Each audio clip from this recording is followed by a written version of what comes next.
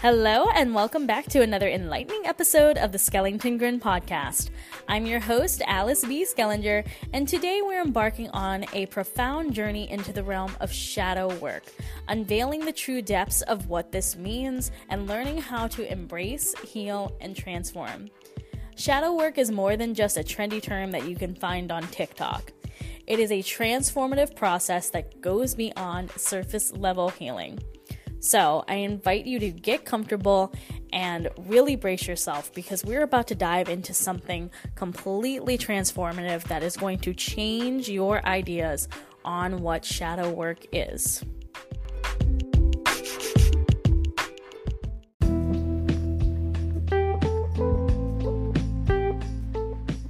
So you've probably heard the words shadow work before, especially if you are on a spiritual journey. And for those of you who are just embarking on your spiritual journey, maybe you've seen the words shadow work circulating around social media and come across various different videos on YouTube and Instagram and TikTok, and maybe even seen the popular shadow work journal circulating around. But what really is shadow work at its core? When we hear these terms, we often think of delving into past traumas and releasing what no longer serves us. But today we're going to explore the deeper essence of shadow work. It's not just about understanding external influences. It's also about confronting our inner shadows, those beliefs, behaviors, and maybe even weaknesses that perpetuate negative cycles in our lives. It's also about acknowledging that our external circumstances are a reflection and a projection of our internal landscape.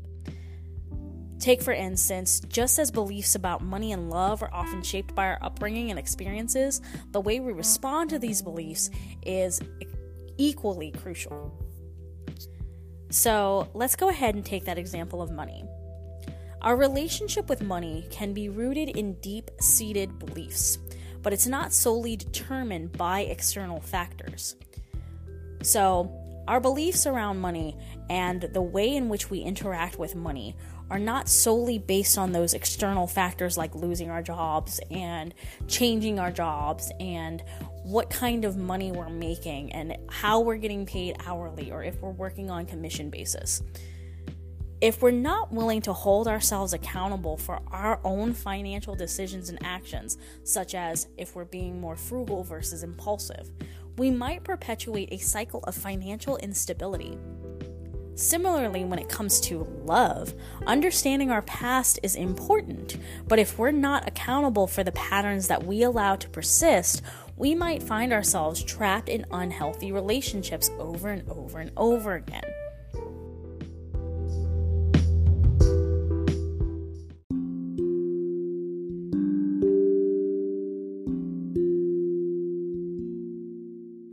Accountability is probably the most important cornerstone of shadow work. But I want to remind you that accountability isn't about blaming ourselves especially because we're in this era of cancel culture, canceling ourselves, but rather taking responsibility for our responses, choices, and actions. When we acknowledge these, along with our weaknesses, our behaviors, and our limiting beliefs, we gain the power to transform ourselves in very poignant and pivotal ways. So allow me to share a personal experience that I've shared a little bit before, but that showcases the power of accountability in shadow work. So I've shared before that I used to be a tarot content creator. And while I'm still a tarot reader, I've changed a lot of my tact and the way in which I go about it. And I've changed the way that I do my readings and that I connect with my clients. But when I was creating that content, I spent so much time with self-doubt and imposter syndrome. And through shadow work, and my shadow work was extensive. I sought therapy, I sought spiritual practices. I've done a lot of shadow work. And there are ways in which I'm still doing shadow work because your growth journey never stops and your healing journey is non-linear. So even if you feel like you've gotten to a point in your shadow work where you have really transformed yourself, there's still sometimes going to be areas where you can delve into that shadow work again, and you can allow yourself to release even more. But through all of this, I recognized that a lot of my feelings and a lot of my ways of going about things stemmed from childhood and teenager experiences that I carried with me into my college years and my young adulthood. And that I was enabling a lot of these experiences to continue through my thoughts and my actions and my beliefs and my weaknesses and my limits that I was imposing upon myself. But by holding myself accountable and committing to change, whether that was through going to therapy or even recently getting back into meditative practices and yoga practices and even somatic healing, I gradually started transforming a lot of my beliefs, which allowed me to step into my true potential. It allowed me to come back to this podcast with a fresher perspective and a notion that I knew that I wanted to rebrand and that I wanted to talk about all of these different things and be more authentic. And it gave me that creative license to do so because I stepped out of my own way. I transformed myself.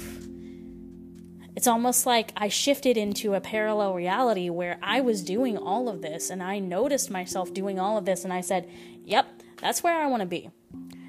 And before we start talking about, oh my God, shifting realities, that's going to be another episode, so stay with me. We're still talking about shadow work. Navigating the realm of shadow work is not always easy. In fact, it's not easy at all sometimes. It requires introspection. It requires vulnerability. And it requires a willingness to face discomfort. It requires you to recognize if you might need therapy. It requires you to recognize what kind of healing spiritual practices you might need, whether that's Reiki, whether that's meditating every day, whether that's journaling. And especially if you're going to therapy, your therapist might tell you, hey, I need you to journal on this every single day. And when you come back to the next session, I want to see where you've come from our last session. And it could even require you to keep going into that cyclical pattern that you might have and being honest with yourself and your therapist. And that can be extremely uncomfortable. Trust me, I've been there, done that 7 times, and now I'm where I'm at. But I want to remind you of this. And this is what has kept me going, even in the most darkest parts of that shadow work. The rewards are immeasurable because shadow work takes you on a journey towards self-liberation and empowerment. And when you shine a light on your shadows, you're able to gain a better understanding of yourself and your behaviors. And this self-awareness is one of the greatest catalysts for growth and transformation. By addressing our internal wounds and maybe even looking at those inner demons and no longer seeing them as inner demons, but maybe as representations of our younger selves that might need a little extra TLC. We create a profound space for healing and positive change in all aspects of our lives. Another thing that you might see in conjunction with the words shadow work is healing the inner child and healing the inner teenager.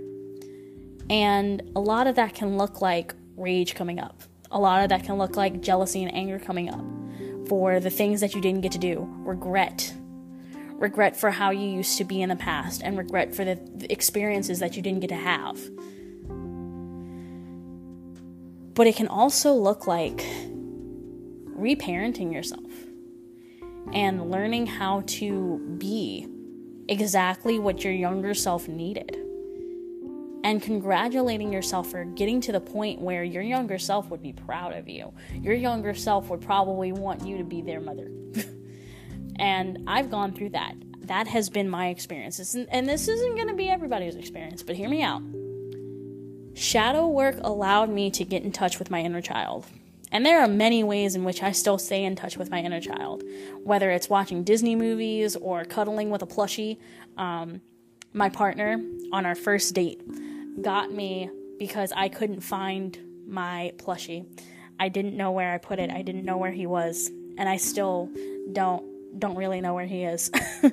But when we went on our first date, I told him about how I had a plushie of Toothless that I had gotten from Build-A-Bear. And I had gotten that plushie years ago when I went through a miscarriage.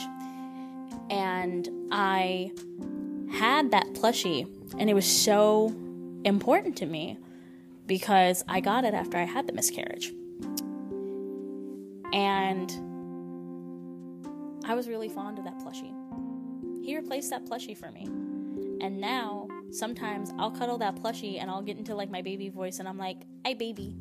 And like, that's me kind of nurturing my inner child. But me nurturing my inner child is also me watching the Disney movies that I used to love with a fresh set of eyes sometimes. Singing along to the things that I used to love.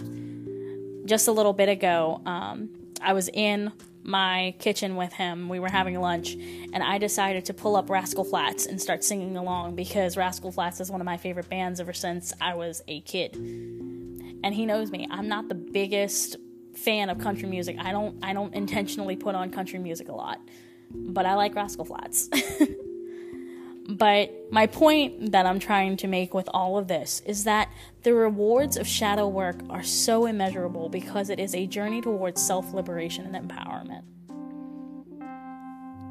And by addressing our internal wounds, we create a space for healing and positive change in all aspects of our lives. As we wrap up this episode, let's embrace the profound nature of shadow work and connecting with ourselves. Shadow work isn't just about those external influences. It's also about recognizing our role in perpetuating and staying in certain cycles. By holding ourselves accountable, we step onto a path of empowerment and transformation. Thank you, as always, for joining me today and tuning into the Skellington Grin podcast, whether you found it organically, through a friend recommendation, or you've been here since its inception and you follow me on social media. I want to remind you that I am always sending you love and courage as you embark on your own shadow work and spiritual journey, wherever you are within that. Remember, within your shadows lies the potential for the most radiant light. Until next time, remember that it's okay to be vulnerable. It is okay to show emotions. It is okay to go through all of the cycles of shadow work, because guess what? You're still going to come out a transformed person. I also want to invite you to subscribe to the podcast and click that bell notification to get notified for future episodes if this episode truly resonated with you. As well, if it resonated with you, feel free to rate and review and share with your friends who you feel could use some extra insights. This is Alice B, signing off.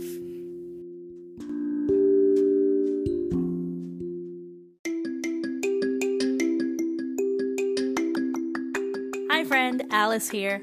I just want to take a moment to thank you for tuning into this episode and supporting the Skellington Grin podcast. Whether you found it organically, you've been here since the beginning, or you're tuning in due to finding me on social media. If you liked today's episode, feel free to leave a rating and subscribe to the podcast for more deep dives into spirituality, growth, manifestation, and more. You can find the Spotify link to my manifesting playlist in the podcast description, as well as the links to connect with me on Instagram and TikTok. Have a great day and keep tuning in for more episodes of the Skellington Grin podcast. Till next time.